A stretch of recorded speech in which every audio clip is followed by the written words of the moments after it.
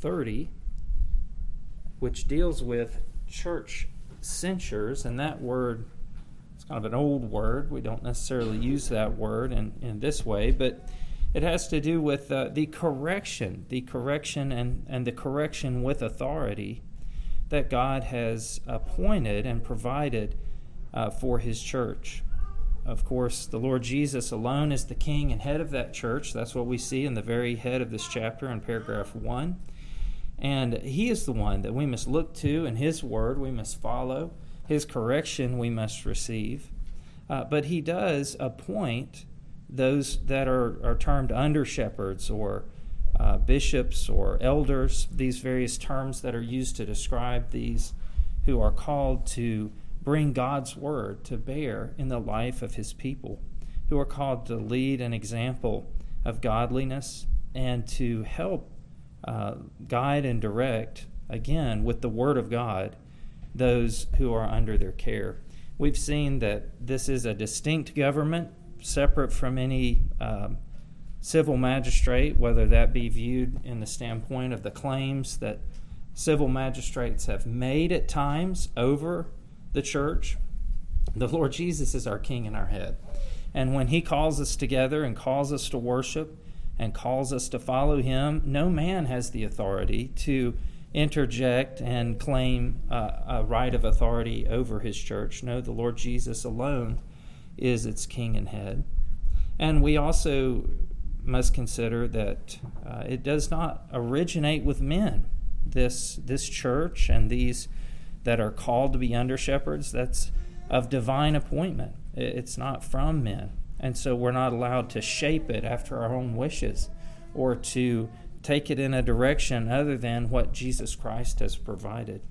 And so again, the elders of the church in particular are called to have a ministerial role and a ministerial authority alone, not a native authority, not an absolute authority, but the authority to minister the Word of God in and among the people of God, so that when the elders are pointing us to God's Word and calling us to follow His Word, that is the authority that God has given them. If they are to part from that or to leave that behind, they've left their authority behind. And that's so important for us to remember. Now that's the backdrop of looking then at some of the details of what the officers are called to do with that authority. It's not just that they are to serve as shepherds and guides, seeking to look after the people and apply God's word to call them after the Lord Jesus. That's the general statement of this. But there are, as we see in the second paragraph, the keys of the kingdom, as the Lord Jesus describes it. This ministry of the preaching of God's word and the ministry of administering these sacraments of the church that Jesus Christ has appointed. Those must be kept together, as we saw when we looked at the sacraments in these immediate past chapters. The sacraments don't stand alone, but they are in the context of the gospel and appointed by the Lord Jesus in His word. So that must be kept together lest they be perverted. But we see that the officers are called to this task.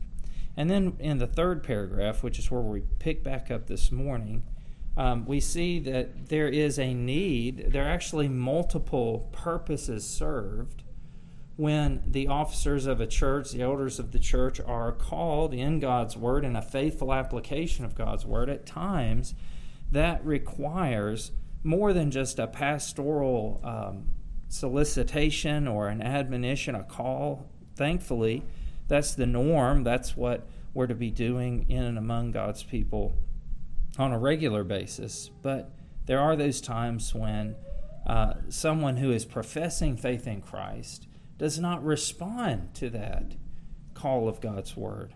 And so we see that there are times when faithfulness to God's word requires further steps, which are known as the discipline of the church. We'll read this third paragraph together, and then we pick back up. We got all the way to the very last verse in looking through these scriptures 2 weeks ago. But let's read our third paragraph together then. Church censures are necessary for the reclaiming and gaining of offending brethren, for deterring of others from the like offenses, for purging out of that leaven which might infect the whole lump, for vindicating the honor of Christ and the holy profession of the gospel, and for preventing the wrath of God which might justly fall upon the church, if they should suffer his covenant and the seals thereof to be profaned by notorious and obstinate offenders. And so we looked at scripture references giving us illustrations of these various purposes, reclaiming and gaining the offending brethren. We saw that there is this purpose of reclamation in the discipline of a straying member of Christ's church. The goal is that they be reclaimed and brought back to the Lord Jesus. If they've gotten to a place where they've been hardened by the deceitfulness of sin, as we read there in Hebrews, and they have been deceived to the point that they think they can hold on to these sins and follow after them, but also all will be well in their relationship with God, well, it is the duty of the elders to correct that and to show those offending that they may not serve two masters, as the Lord Jesus said, by putting them eventually outside of the membership of the church. The goal of that, firstly, with respect to them, is that they might come to their senses and recognize that they must repent and come back to Christ by faith, that they might be restored in God's favor. Also for deterring of others from the like offenses, for purging out of that leaven which might infect the whole lump. These have to do with the others in the membership of the church. If we are rightly compared to sheep in God's word, one thing, if you've ever been around sheep, they definitely follow one another. And one of the goals of faithful church discipline is to deter others from being swept along in a course of sin and thinking, well, they are able to do this and all seems to be well, lest that spread. That's why it's referred to as leaven in the scriptures. It has that influence. Also, for vindicating the honor of Christ and the holy profession of the gospel. You know, if you've ever shared the gospel with someone or sought to be a witness for Christ and heard, often if there's a reluctance on their part or a hardness to embracing that message themselves, that call to faith and repentance, many times you'll hear some finger pointing back to the hypocrisy of the church, or, I've known some of the worst behavior I've ever seen has been in a church I was in once, or such as that. This is an example in the positive of why that is so necessary. It shouldn't be the case that a person could be a member in good standing in the Church of Jesus Christ and completely flaunt the authority of His Word in their lives in terms of how they live. It should not be. It does bring dishonor upon the name of Jesus Christ and dishonor upon His bride, the church. And for preventing the wrath of God, this is the very last of these, which might justly fall upon the church if they should suffer His covenant and the seals thereof to be profaned by notorious and obstinate offenders. Now, this is that last section in the scripture references that we were looking at, that God Himself, not only through the ministry of His under-shepherds, correcting, pleading, calling back to the Lord Jesus, if that is unresponded to, then proceeding with discipline, but the Lord God in heaven Himself directly is at work. Jesus Christ hasn't delegated all function of shepherding His people to the officers of His church. No, He Himself is still the good shepherd and active in and among His people. And so we closed last week, and we'll pick back up by going to 1 Corinthians 11. This is that passage we've just been looking at in terms of the biblical practice of the Lord's Supper and how it's to be observed, what it is picturing and why it is important. It's not just an empty ceremony, but it is a solemn commemoration of the death of the Lord Jesus Christ. And therefore, to misconduct ourselves in observing this is a direct dishonor to the gospel and the death of Jesus Christ. And so the Lord takes an active interest in this. You remember the whole purpose of 1 Corinthians is Paul is having to write a letter to this church.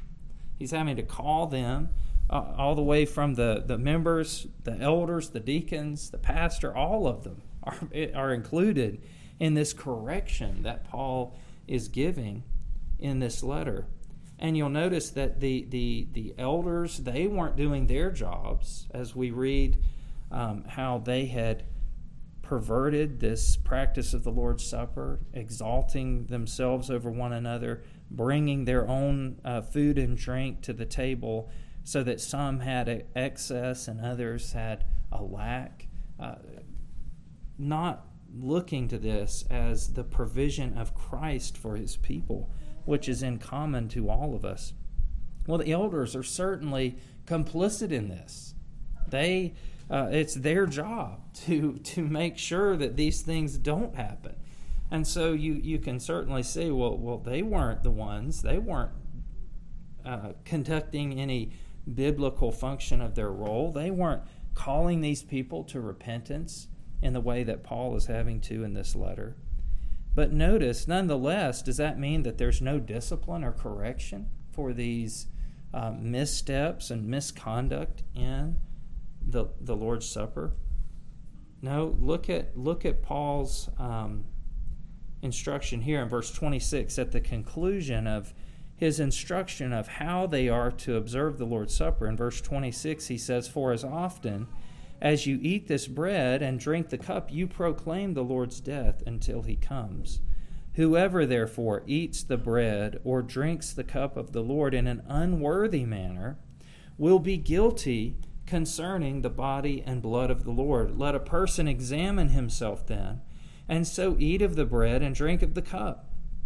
For anyone who eats and drinks without discerning the body eats and drinks judgment on himself." Now, it's certainly true that when we sin, when we step outside of the path of God's will of obedience to him, does that have any implications for that great day when we will stand before God and answer for all our actions? Well, it certainly does, but that's not really the judgment that Paul has in view. When you keep reading, look at verse 30. "That is why many of you are weak and ill, and some have died." What he's looking at in this statement that if you eat and drink without discerning the body, you eat and drink judgment on yourself. This is a judgment or a discipline that's being meted out and administered directly by God. He is disciplining them. He is visiting judgment on these who are dishonoring his Son in how they partake of the Lord's Supper. So that some were weak, many were weak and ill, and some had even died.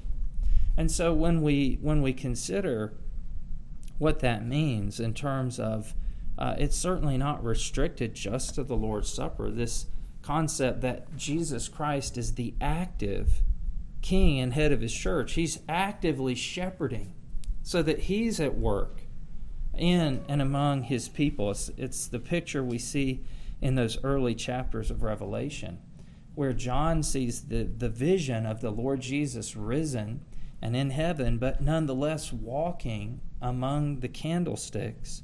And he explains these candlesticks represent the various congregations of my people. And so Jesus is actively at work. And if you read those letters, you'll see that Jesus is observing and noting the various struggles and weaknesses and successes, the faithfulness, the unfaithfulness in cases of those various congregations. And he sends John with these letters addressing them as their good shepherd. And so we see that this principle applies in a broader sense.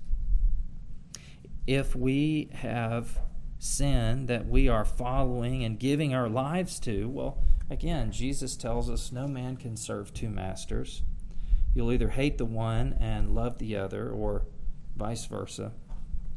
The Lord Jesus himself will come and deal with a church just as he will come and deal with an individual believer or professing believer in response to their life, whether they are being faithful to him and faithful to that profession or not.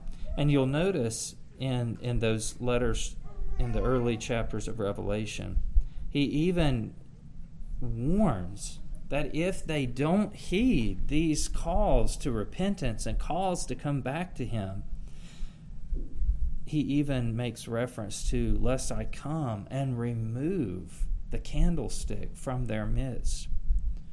This is what the confession is getting at when it speaks about preventing the wrath of God, which might justly fall upon the church, if they should suffer his covenant and the seals thereof to be profaned by notorious and obstinate offenders. That there are consequences, implications. There's a responsibility that all of us share for one another, and especially perhaps the officers of the church have, but it extends to the whole congregation. That when we have someone in our midst that gives their life over to sin, and if we would do what Corinth did and take pride in our broad-mindedness or our tolerance and preach some other gospel than what God has given us in his word, and say that these things are indifferent, that God will just accept you no matter what you live like, what does Jesus warn us? Well, not only will the individual who's giving themselves in sin certainly be dealt with by the Lord himself, if not by those he is instructed to do so, but even the entire church has that responsibility. And in Jude verse 23, if you'll turn there with me, we have an interesting reference. Both James and Jude are very much Old Testament in their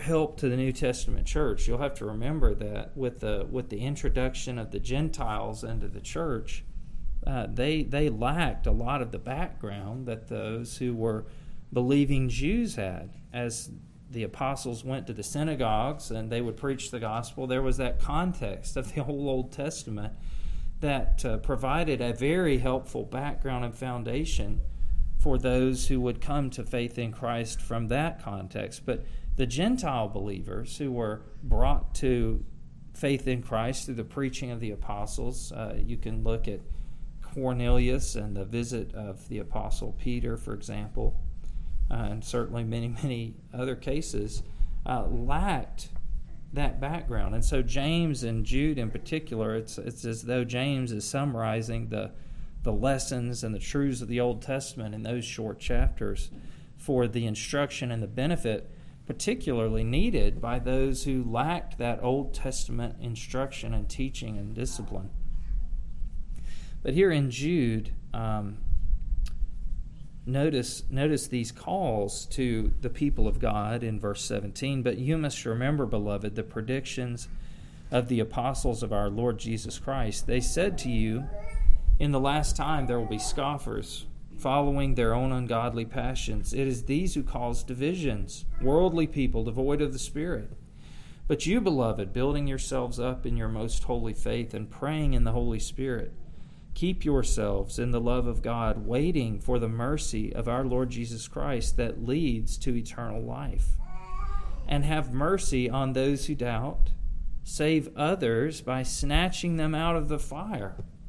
To others show mercy with fear, hating even the garment stained by the flesh. Now, it's that last phrase that if you do come from an Old Testament context, that certainly means a lot. You can look back at Leviticus chapter 11 and Leviticus chapter 15. That's a very clear reference back to the laws of cleanliness, particularly the laws pertaining to leprosy that God had given through his servant Moses. And as with those other laws in the Old Testament, there is a spiritual fulfillment, a spiritual dimension to this. We looked at this most recently with the leaven being cast out of the tent and the camp for Passover. Well, Paul helps us clearly see that that was a picture of casting out the leaven of sin, the leaven of ungodliness. It was originally a picture of casting out of their homes and lives that corrupting influence that they would otherwise have from Egypt, this land that they lived in. Here also, these laws about leprosy, when you read those, there's certainly a very practical dimension to them in terms of quarantine and keeping disease contained and so forth, but there's clearly also a spiritual lesson being taught that we see here. Sin is what is equated with the leprosy. It is to be hated. It is to be treated with great caution and care. It's to be avoided. You don't come into contact with sin. You take great care and follow the instruction of God's Word in dealing with it. It will spread. It does bring death. It does bring isolation from the blessing of the fellowship of God's people. That's the spiritual fulfillment of these laws. Now, when we read Jude, he looks at these instructions. Have mercy on those who doubt. Save others by snatching them out of the fire. To others show mercy with fear, hating even the garment stained by the flesh. That is, that in the context of showing mercy, of seeking the salvation of sinners, of seeking to reach out to sinners with the gospel, and calling them to faith in Jesus Christ, and sharing the blessing, the good news that Jesus Christ has come as the Savior. Nonetheless, this has to be done with fear. This has to be done with that same measure of caution and care that was called for in dealing with leprosy in the Old Testament. That you must be very careful, be vigilant in showing mercy and in seeking to reach out the hand of love to someone that needs the gospel. They need to repent and come to faith in Christ. Be careful that you are not polluted and contaminated and begin to have worn down your own view of sin that God's Word is teaching us, that we must hate sin. We must flee from it. We must repent of it in ourselves, and as we're showing mercy to others and seeking to redeem them, we must be very, very careful and guarded against the corrupting power of sin in our lives, hating even the garment stained by the flesh. I've heard the testimony of some, and perhaps you have as well, that it's just shocking the level of the lack of care, the carelessness, the brazenness of those who just act as though they're immune from this. They're immune from the allure of sin or the temptation of sin in some way. That I can remember hearing someone share how they would frequent just horrible places where there was just an abundance of sinful behavior. Again, I'm not opposed to sharing the gospel wherever we can, but this was done with just absolutely no sense of carefulness in terms of the honor of the name of the Lord Jesus and avoiding sin in your own life. You cannot go along with sin in the name of sharing the gospel with someone.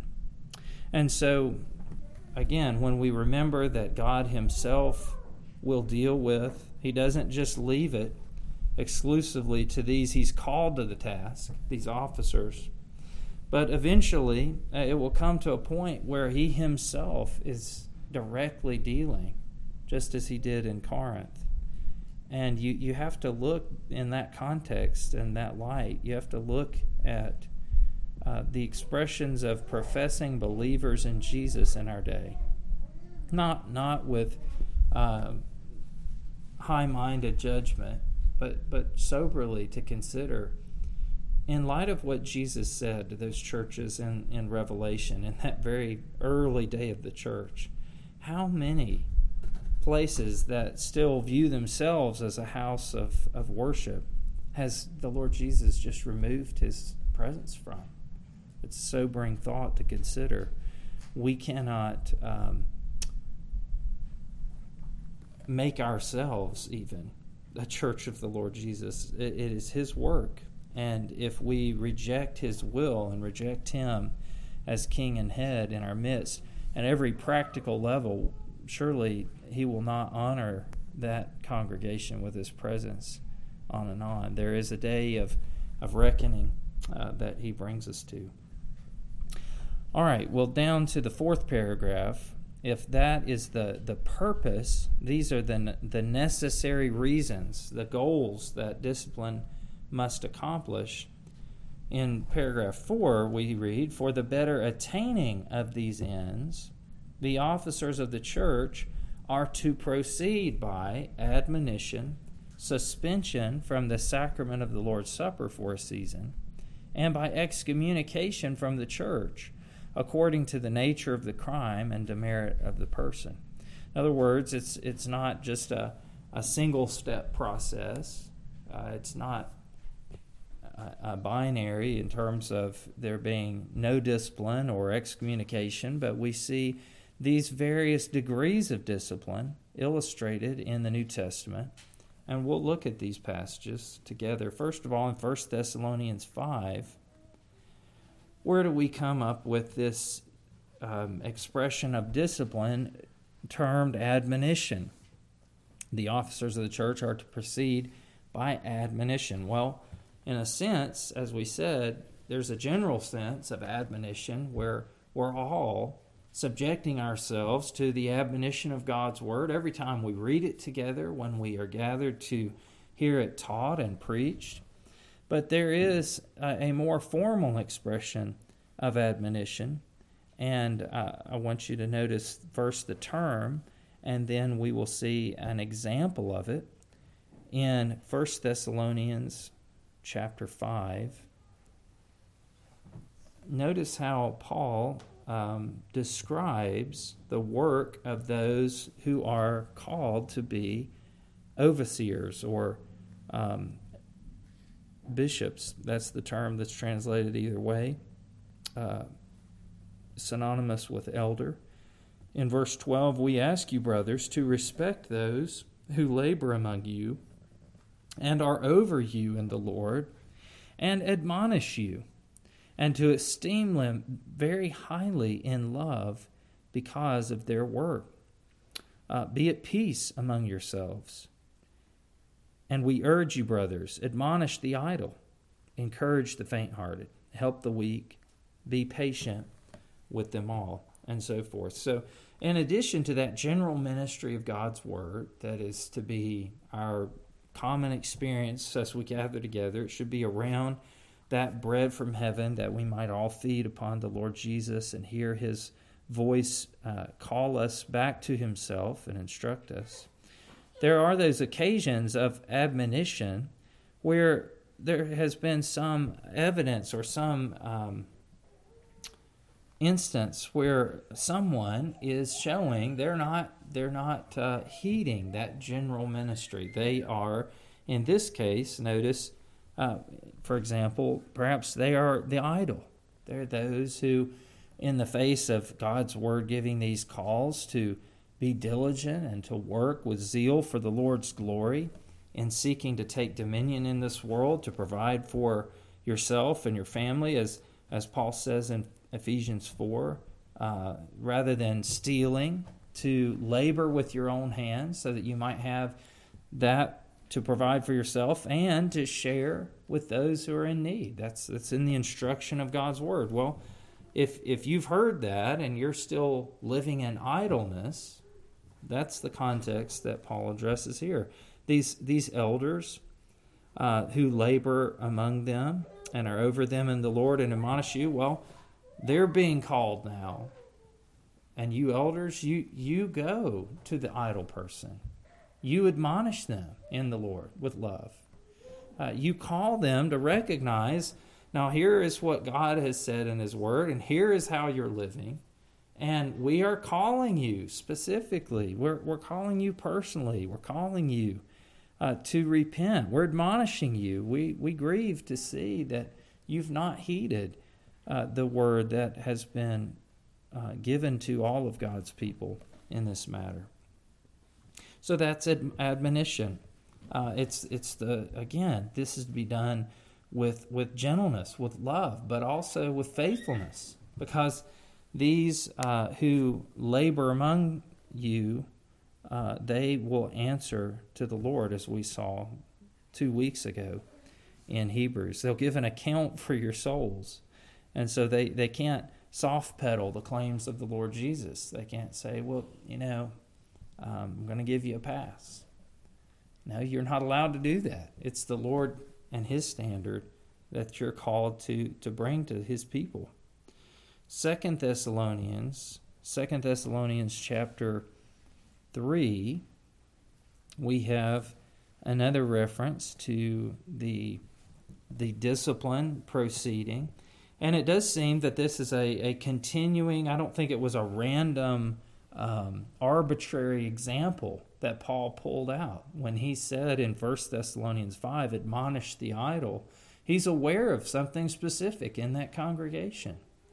He's calling those elders, you need to deal with this. You need to admonish these who are idle. Now, notice by the time we come to 2 Thessalonians, chapter 3, verse 6, this problem's persisted to this point. These elders, we would assume from what we're about to read, have been admonishing the idle. And the idle, in some cases at least, are rejecting that admonition. Not only the reading and preaching of God's Word, but this personal, pastoral effort to call them and help them and mentor them and discipline them, teach them to see growth in obedience to the Lord Jesus. And so in verse 6 of 2 Thessalonians chapter 3, now we command you, brothers, in the name of our Lord Jesus Christ, that you keep away from any brother who is walking in idleness and not in accord with the tradition that you receive from us. Now, again, we can sometimes bring our own meaning to a term like the tradition. That's been appropriated and used for all manner of things. But the apostolic tradition was not something that originated with these men, but it was the instruction that they had received from the Lord Jesus, that they had inculcated and lived and taught God's people in these formative days of the church. That's the tradition. It's the tradition of faithfulness to God's word and His instruction. That's what he's referring to. So this again, he's not named, but this is a continued step, the next step, if you will, in instruction.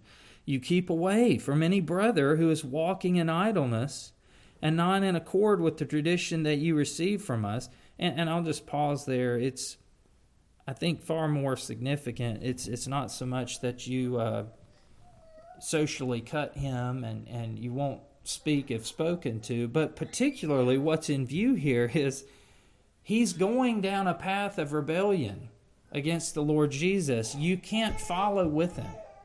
You can't go along with that disobedience.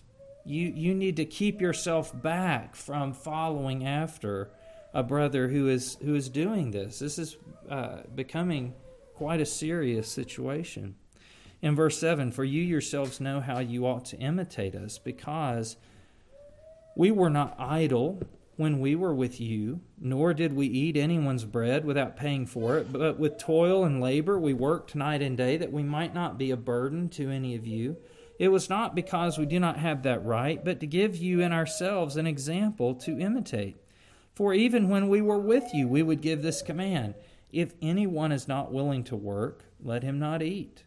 For we hear that some among you walk in idleness, not busy at work, but busybodies. Now, if we read back over what we just read, what is Paul assessing here? Well, they're doing all of these things that Paul said. Here was the example of godliness we set for you. We didn't take from you to just feed ourselves. We didn't take anyone's bread without paying for it. We didn't allow ourselves just to have all of our time at our disposal and just to come around and take from you. No, that's apparently, though, what these are doing.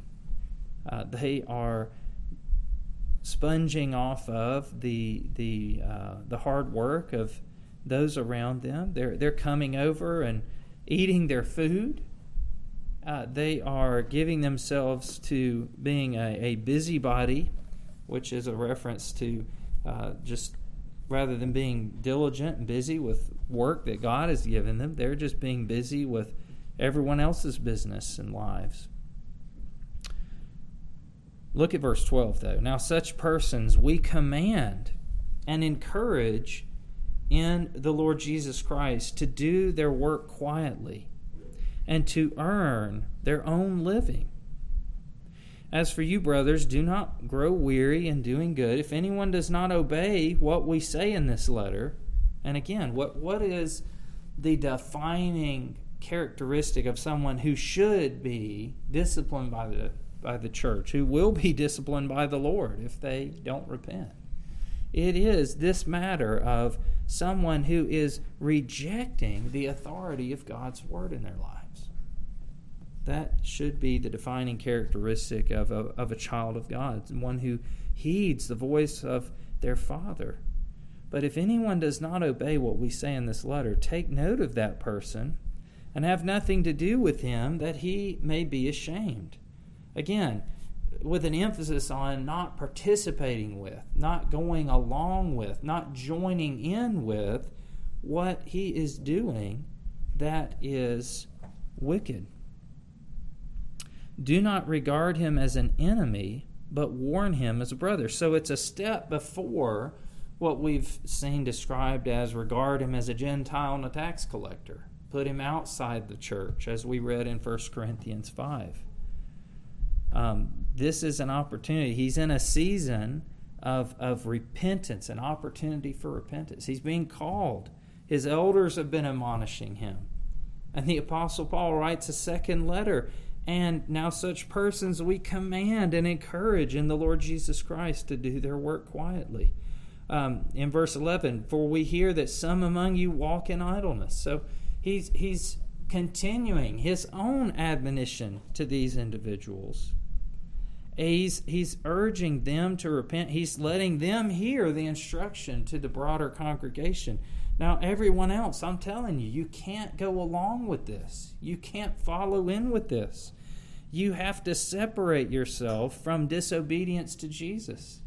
Even if it's one of your brothers or your sisters in the Lord, even if it's someone that you love with tender affection, even if it's your very best friend, the person you love to spend time with, you have to draw the line at faithfulness to the Lord Jesus. It's like the Lord Jesus instructed in his earthly ministry that you must put your love to Christ very first, above every other relation, however dear it may be. You must put your love for Jesus Christ first.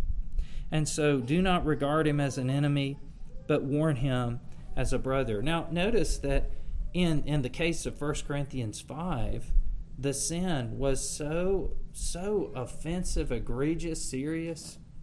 What was Paul's first letter in response to that? He said, this is such a dishonor to the Lord Jesus this sexual immorality is so condemning and tainting and wicked, he called upon them immediately to put that person outside the church and call him to repent from that context. Here, these individuals are being pleaded with, but being viewed still as brothers. And so it does take, as the confession says, according to the nature of the crime and demerit of the person, it does take wisdom in applying these things. But we have this matter of admonition proceeding on. Now, I think we will have to stop there because we're out of time, but we'll look at the matter of suspension from the sacrament of the Lord's Supper for a season, and also excommunication in these following scripture verses that you should have there in your handout. If you'd like to read ahead on those, I'd encourage you to do that. But nonetheless, we'll seek to cover that and also begin the next chapter in our time together next week by God's grace. Let's close with a word of prayer. Our Father, we give thanks to you for your incredible love and patience with each of us. Lord, we know that we are all still full of sin and inconsistency in our love for Jesus. As we read Romans chapter 7 and the testimony of the Apostle Paul himself in his struggle with the remaining sin within him, Lord, none of us are exempt from that. None of us are any different. And so we marvel, Lord, that you continue with us so patiently, so graciously. You are calling us through your word to follow after the Lord Jesus. You've told us that this is the will of God, your sanctification. You've told us that you are making us, fashioning us as new creations in Christ Jesus into the very image of the Lord Jesus Christ, which will restore in us the image of God in which you created us. Oh Lord, we pray that you would please stir us up to be soft and tender in our conscience and heart before you, that we would be responsive quickly to the work of your Holy Spirit within us, as he is calling us to be holy as you are holy, as he is bringing conviction to us in an area of sin or failing. Oh Lord, may we not harden our hearts against that ministry, but rather may we submit to it with joy and daily mortify our old sinful selves, as the Apostle Paul confessed, that we would regard that self, that old man, as crucified with Jesus Christ, that we'd be looking and praying for and working toward the new creation that you have made us to be. Lord, we ask that you would help us, not only with respect to our own struggle with sin, but help us to have regard for one another. Help us to admonish one another in that sense of the fellowship of God's people. May we not treat it a matter of grave offense to have one another coming to us or going to them with humility and love, seeking to express concern, Lord. If we have reason to believe a brother or a sister is struggling in some area of sin, Lord, may that be viewed as it should be, as an expression of love and concern, and may it be conducted, Lord, in such a way. And we do pray that you would bless the elders of this church and the other expressions of your bride. Lord, we pray for that faithfulness, that humility, that commitment. Lord, we pray for strength. We pray for wisdom. We pray that you would come and bless, that we might not be found unfaithful to you, Lord, as a church of your people, but that we would be helping one another in our walk with you, that we might continue to have the blessing of your presence in our midst. Lord, we pray that you would keep this congregation from ever getting to a place of such hardness that we would choose to relax in sin and lose the blessing of your favor and your presence with us. Lord, we ask that you would minister to us now. Come by your Spirit as we have gathered in this place to worship you. We pray that our hearts would be full of joy and that we would come with a soft and teachable heart to hear your word, that you would reveal your glory yet more to us. And as we see more of who you are and of who we are in the light of your word, that we would rejoice evermore in the Lord Jesus Christ, our Lord and Savior, in whose name we pray. Amen.